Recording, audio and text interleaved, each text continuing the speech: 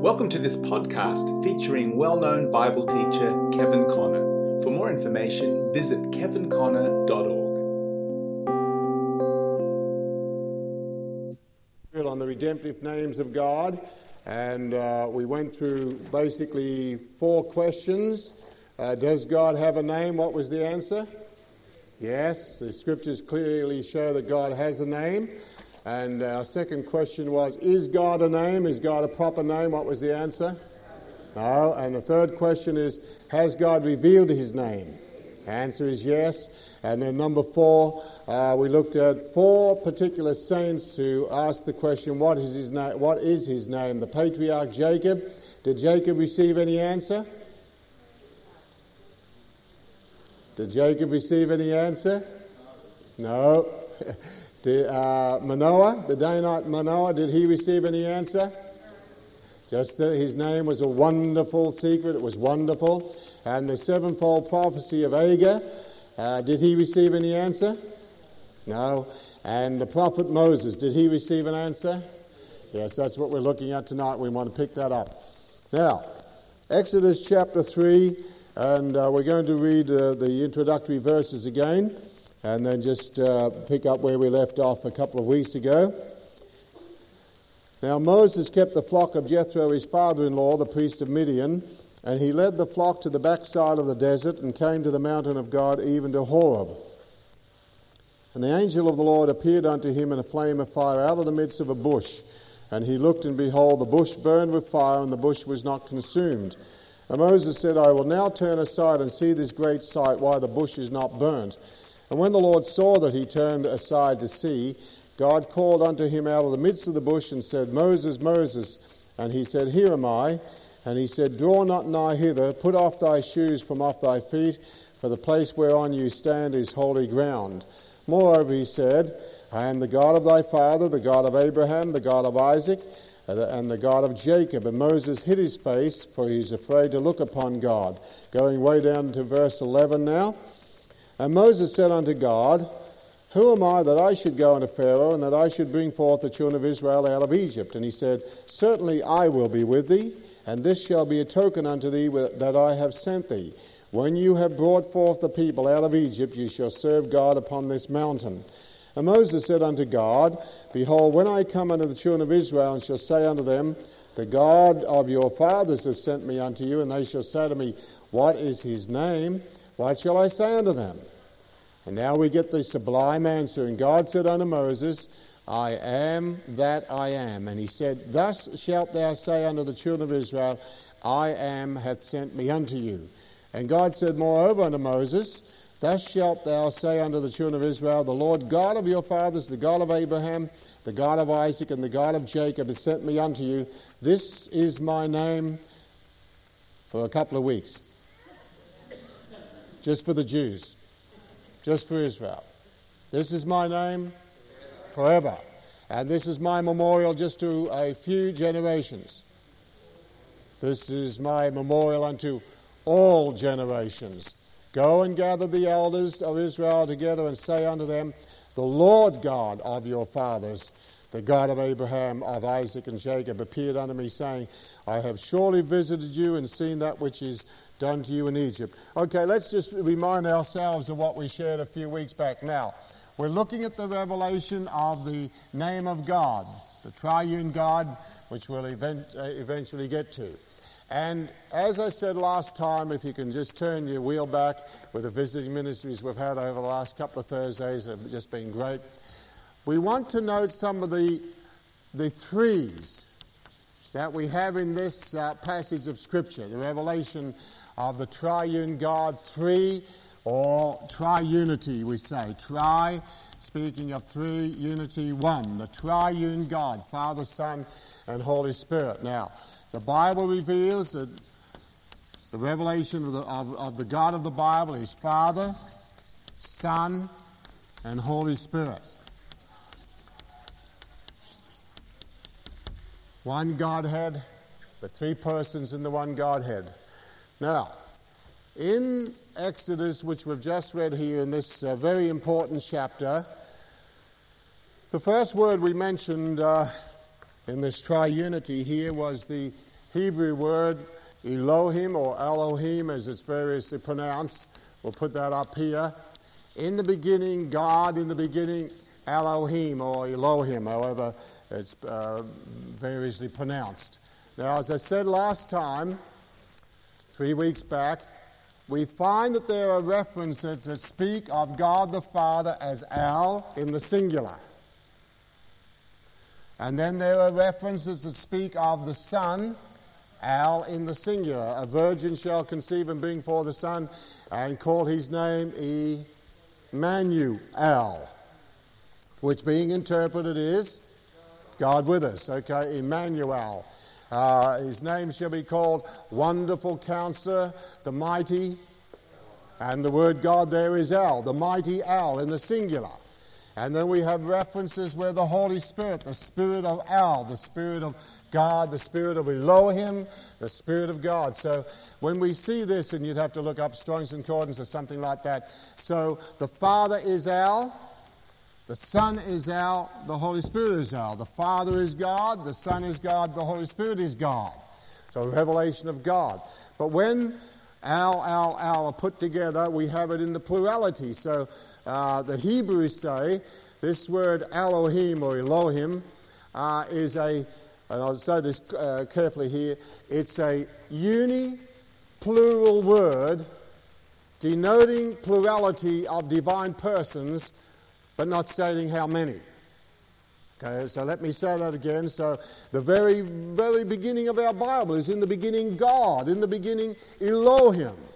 And the Spirit of Elohim moved upon the face of the waters. And God said, Elohim said, let us make man in our image after our likeness. So God created man in his image. Our image, our likeness, his image, his likeness. So it's used in the singular and the plurality. So Elohim is a Hebrew uniplural word denoting plurality of divine persons without stating how many. The Bible shows us ultimately that the Father, Son, and Holy Spirit were active in creation. So this is what we've got here. So when it says in Exodus chapter 3, verse 6, if you've got your Bible open there, moreover, he said, I am the God, I am the Elohim of your father, the God of Abraham, the God of Isaac, the God of Jacob.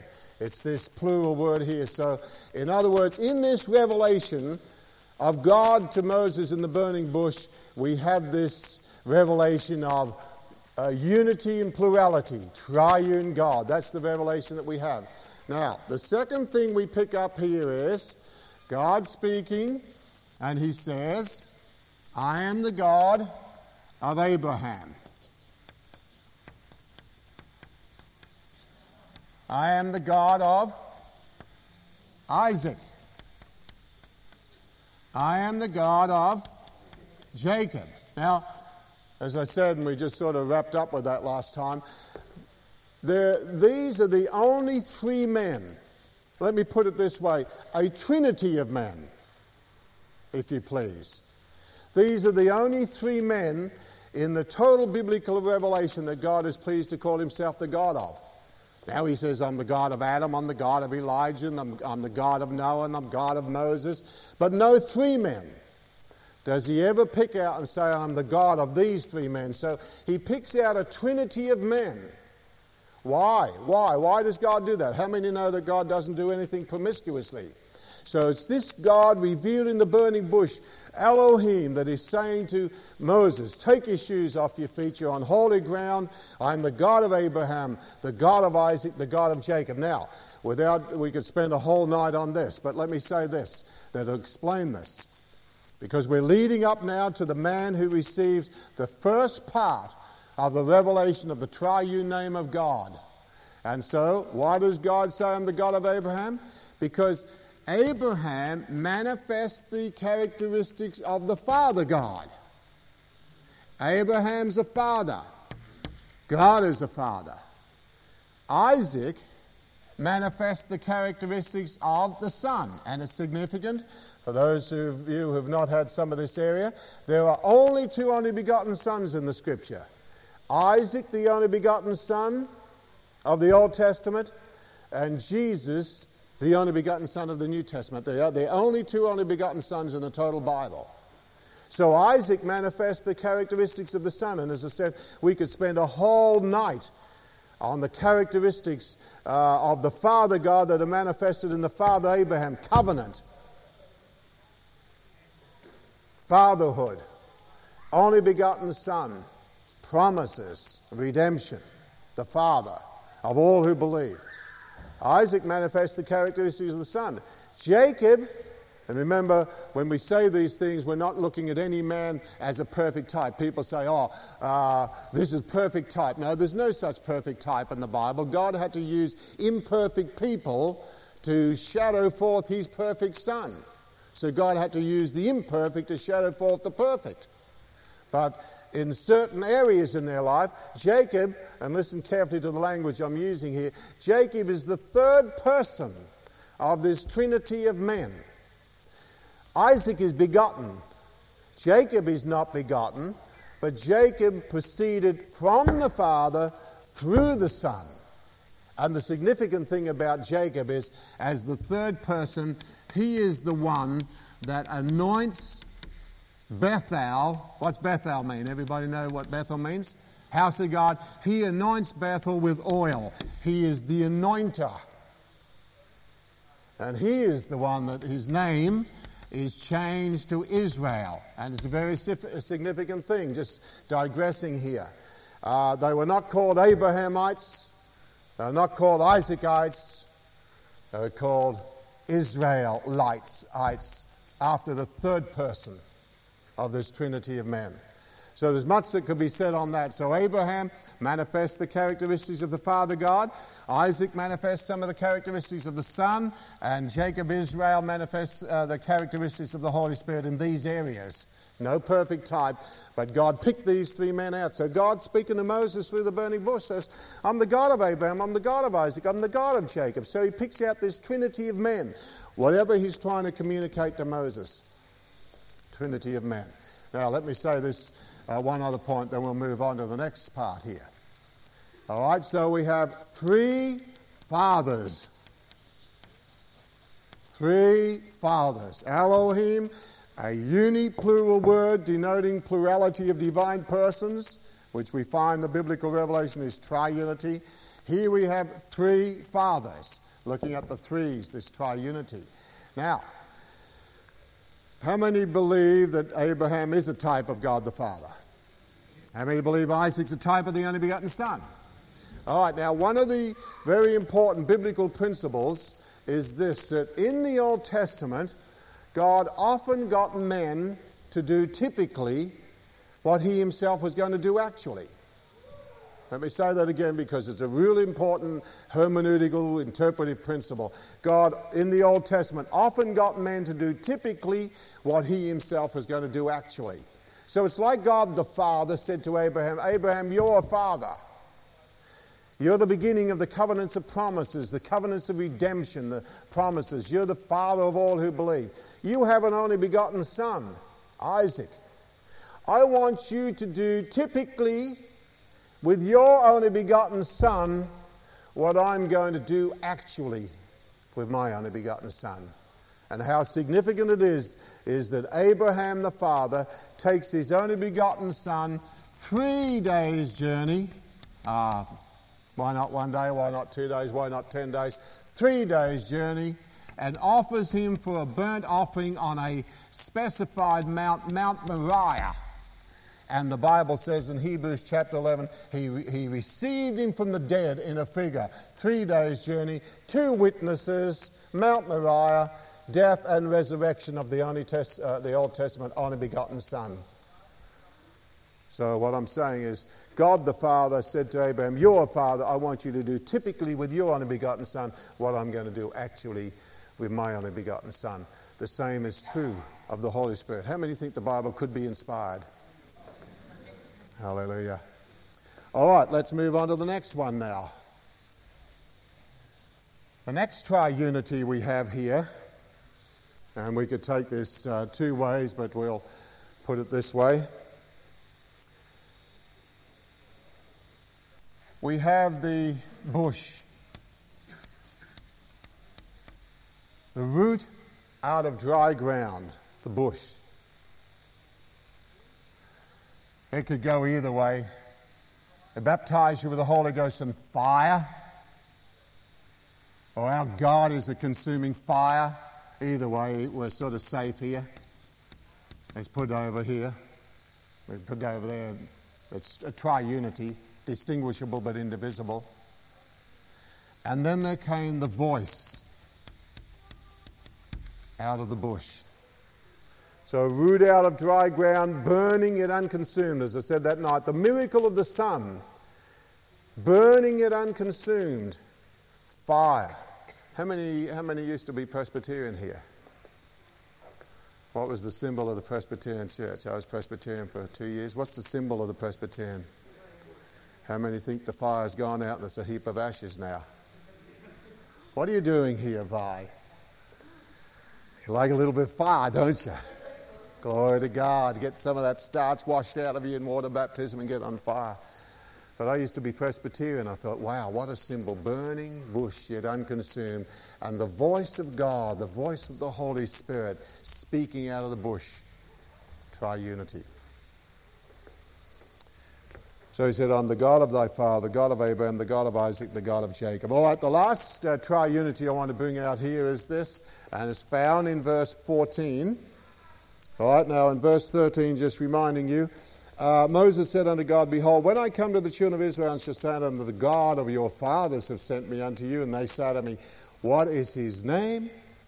What will I say to them? Now, as we said that night, we need to re-emphasize it. It was no use Moses going down to Egypt and saying, God sent me. Not another God. We've got so many gods in Egypt. They'll say, what is his name? Now, it meant that Moses had to have some distinct name that no other God in the universe, none of the false gods could claim. And so in verse 14, God gave him that. And Elohim, now it's this triunity, Elohim said unto Moses, and this is what once an Orthodox Jew gets saved and know the glory of the redemption, this is what they put. I am, referring to the Father, that or who I am. And the most significant thing about this, and we may pick this up later on, let's go to verse 14 again, yes. And God said, Elohim said unto Moses, I am that or who I am. And he said, thus shalt thou say unto the children of Israel, I am hath sent me unto you. Now it's a very significant thing that this name, I am, and we'll try and get onto the significance of it. This I am who I am, or I am has sent me unto you. It's never ever used again in the Old Testament. Never once. In verse 15, he changes I am who I am, or I am has sent me unto you, and he substitutes what Moses can say. Moses actually never says down there to Pharaoh or in Egypt, I am. This is the only time it's ever used, but there's something that's the equivalent that God puts in Moses' mouth, which we'll look at. Now, that's Old Testament. When we come to the New Testament, who is the one that over and over again says, I am the bread of life. I am the light of the world. Before Abraham was, I am. And when they came to arrest Jesus in the garden, he said, whom seek ye? And they said, Jesus of Nazareth. He said, I am. And he must have said it in such a way that it zapped them. Because you and I could say, I am all day, and nobody would fall over. But when he said it, they fell backwards. You know, powerful soldiers. It was the name of the burning bush. How significant that it's the Lord Jesus Christ is the only one in the New Testament that ever says that. And it's just a powerful study to go through all the I ams of Jesus. And when he said, before Abraham was, I am, they took up stones to stone him. Why? because that was the incommunicable, the unutterable name of God. They must have had some significance of its meaning, because they took up stones to stone him because of a mistaken interpretation of Leviticus, that if anybody uttered the name of God, they were to be stoned with stones. So he said, I am, and they took up stones to stone him. So Jesus fills in this, I am who? The mysterious revelation of this person before the incarnation. I am, I am, I am. Only used once in the Old Testament and used a number of times in the Gospels by the Lord Jesus himself only. And the moment he used that name, it makes him equal, co-equal with the Father and the Holy Spirit. And how many believe that Jesus is God? Hallelujah. I am. Now I want you to go over to Exodus chapter 12 for a moment, then we'll come back to Exodus 3.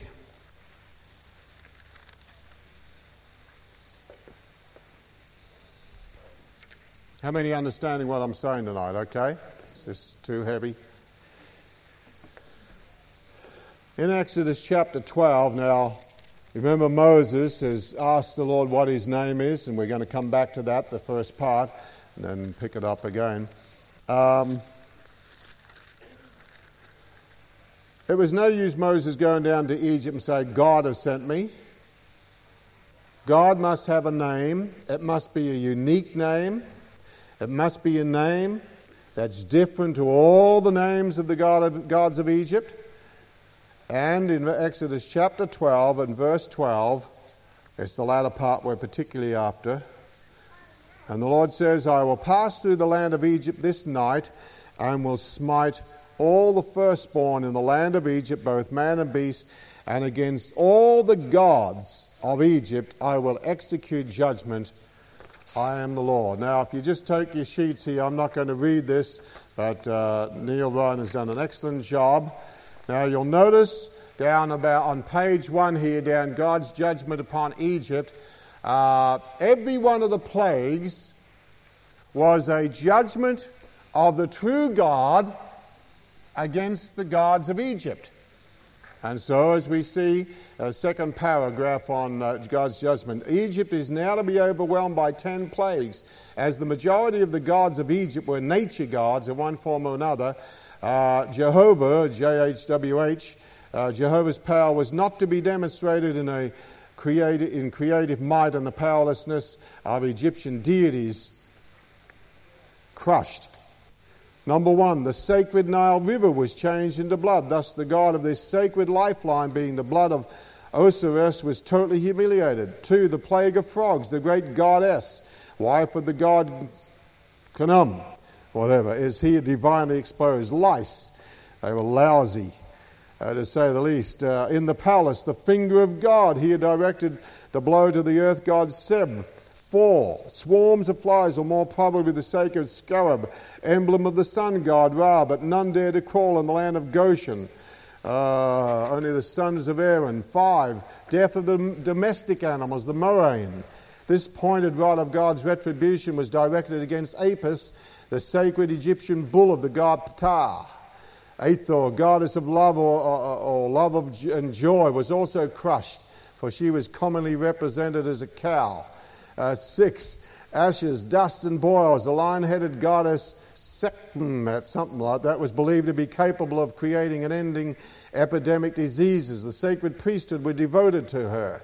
Now they were greatly distressed in their inability to suppress the plague and to assuage her anger. The goddess of health, Nayat, was also discomfited. Likewise, the Ephel Typhon and Imhotep, something of the god of the healing arts. 7, hail and fire.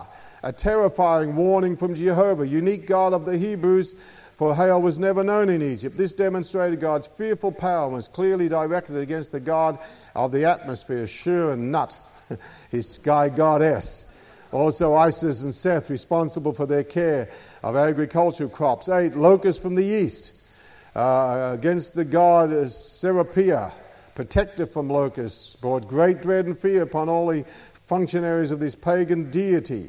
And in 9, darkness. The 9th plague stripped the great god Ra, the sun god, of all his glory. He was left blind to grope in the darkness of despair among all his deluded devotees. Ammon, Ra the ram, and his wife Mut. Oh, how many of you Mut?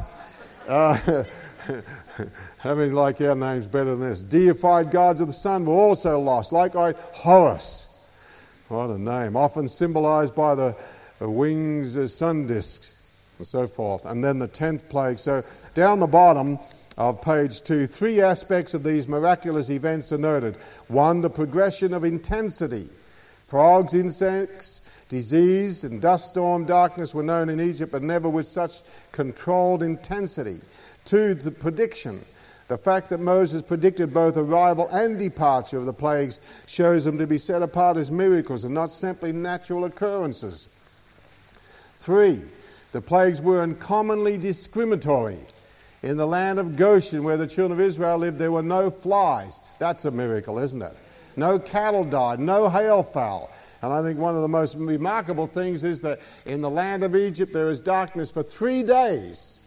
But in land of Goshen, the children of Israel had light.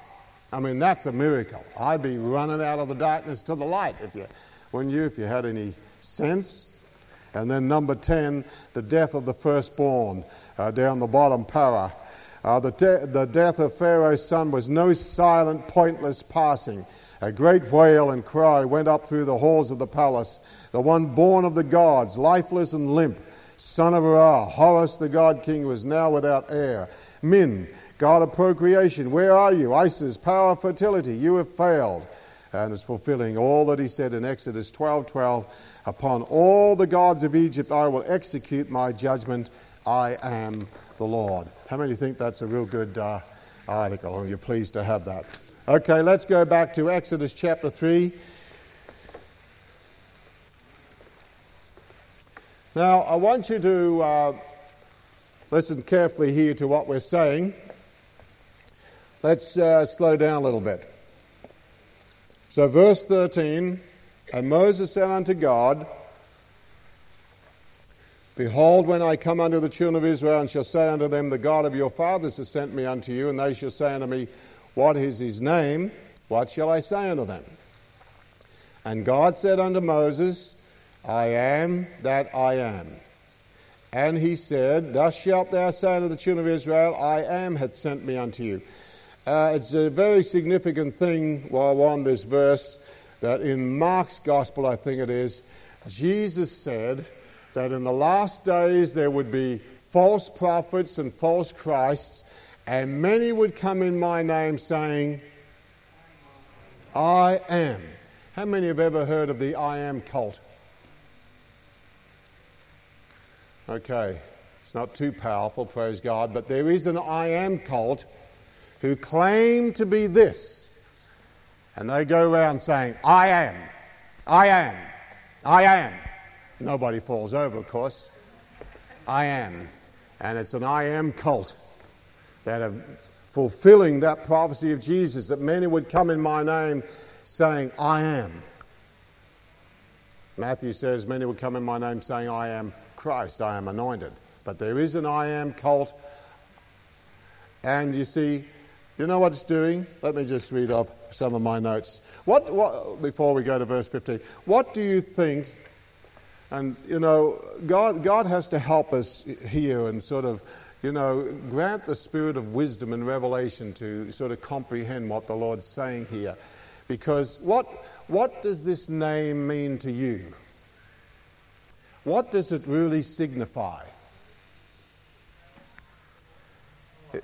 What does it signify? Let me give you some theological words what are involved in this name. And put down this is A, just to be good order here. This name signifies eternality of being. I am. Not I was. Now the name Jehovah, so that I will be what I will be, according to man's need, but here the initial thought of it's eternality of being, not I was, or I will be, but I am. That's eternity of being. That's what's comprehended in that name. And our Western minds often say he's so far removed from these things. I'll read off my note here. God here first expresses or declares himself in his own essential being and nature. He expresses who or what he is in himself. I am that I am. Then he takes his self-expression of himself and says, thus shalt thou say, I am hath sent me unto you. This name expresses, firstly, eternity. Eternality, as I've got here, without beginning, without end. No creature, no man, no angel, no created thing could ever say, I am. I mean, they could, but you wouldn't believe them. I am comprehends one eternally present God, which includes time past, time present, time future, in other words, eternity. He who was, he who is to come, he that ever will be. Okay, enough theology on that part. The thing that this name expresses is self-existence. In fact, some of the other translations bring this thought, I am the self-existent one. I am he who exists by myself. I do not owe my existence to another, and everything in the universe depends upon me for their existence. So this I am expresses self-existence. He who exists by himself, in himself, of himself. He doesn't owe his existence to anybody. We've got that. Then we also have three other attributes, and then so it's not too heavy theologically for you. This name involves omnipotence, the three omnis. Omnipotence, all-powerful, and he was going to prove that, as we've seen in the judgment on the gods. It expresses omnipresence. God is everywhere present. And it expresses omniscience. God knows all things at all times. That's all that's involved in I am that I am. Eternality of being, self-existence, omnipotence, omnipresence, omniscience. That's what's involved in I am. Only God could say it. And all that's involved in that. All right, now let's go back to verse 15. We've just got a few more moments. I've got 5 more minutes by my watch. Is that right, everybody? Okay, great.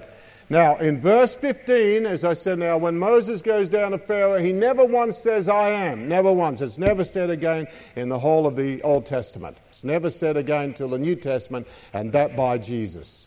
Now, in verse 15, and God said, and it's a pity our English translation doesn't bring some of this out, Elohim said moreover unto Moses, thus shalt thou say unto the children of Israel, what? The Lord God. The Lord God. Now let me put it up here, because the board's run out of space here. The Lord God. Not God. The Lord God. And we have the equivalents of this. We have Jehovah, or what the Hebrews call the Holy Tetragrammaton, the 4-letter word, JHVH, because the Hebrew had no vowels. JHVH, some say Yahweh. I forget how you spell that anyway. Anyway, you know how. And then the equivalent that we have in our English language is Lord. So Jehovah, JHVH, the sacred 4 letters, the Holy Tetragrammaton, the Hebrews call it, or Yahweh, or I am that I am. So from now on, instead of saying I am who I am, or I am hath sent me, that's never said again. From now on, over 6,823 times, if you want to count them and prove me wrong, go ahead.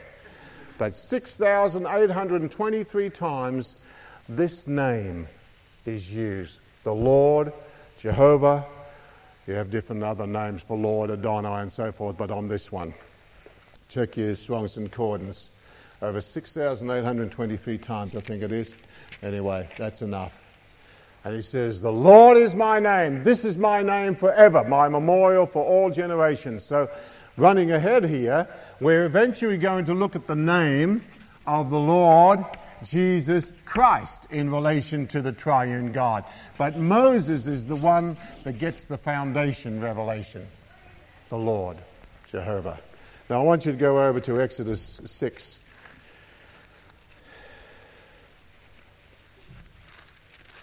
Everybody understood what I've said so far?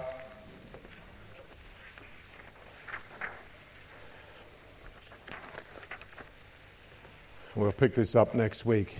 I'll just read the scripture because there's too much just to skip through.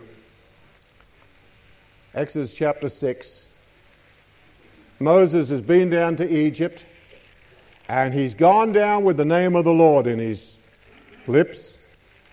And ever since he's gone down, things have got tough. Why don't you look at Exodus 5 and verse 22 to lead into it. And Moses returned unto the Lord and said, Lord, wherefore hast thou so evil entreated this people? Why is it that you've sent me? So he's on for a real gripe. Don't blame him. For since I came to Pharaoh to speak in your name, this name that you revealed to me at the burning bush, this name that expressed all your attributes, this name that you said you'd work by, he has done evil to this people, neither have you delivered your people at all. Things have just got worse. How many found that when you did get a revelation of the name of God, things got worse? Not too many. You haven't been around long enough. Some of you are too young to understand the price that some of us paid for a revelation on his name. Then the Lord said to Moses, now shall you see what I will do to Pharaoh? For with a strong hand shall he let them go, and with a strong hand shall he drive them out of his land. And God spake unto Moses and said unto him, I am Jehovah. Large and capitalized, I am the Lord. And I appeared unto Abraham and unto Isaac, oh, here it is again, and unto Jacob by the name of God Almighty. But by my name, what? Jehovah was I not known unto them. We'll pick this up next week. Come back next week for this exciting episode. Let's all stand. Yes, I've already told you to change your clocks. Elaine's reminding me the second time, in the mouth of 2 or 3 witnesses. Don't be late Sunday morning, don't be early. Working bee Saturday, right. Don't forget we want working bee on the gardens down here. Let's not slough off on our working bee and our responsibility around the building. Please, let's bow in prayer. Father, we just thank you for the glory of your precious word. We thank thee for the revelation of our God in the Lord Jesus Christ, and that he is the I am, available to meet every need of man because of covenant and because of redemption. We pray, Father, that the things that we share on the glory of your redemptive name, that the Holy Spirit would just come upon us, and that the spirit of wisdom and revelation and the knowledge of himself and the eyes of our understanding will be enlightened, that we may be able to comprehend more of the glories of your redemptive name. We are your covenant people. Seal your word to our hearts and let your presence be with us until we gather again. We ask it in the precious name of our Lord Jesus Christ. And all God's people said amen. Be sure to visit kevinconnor.org for more information about Kevin, his books, and his ministry.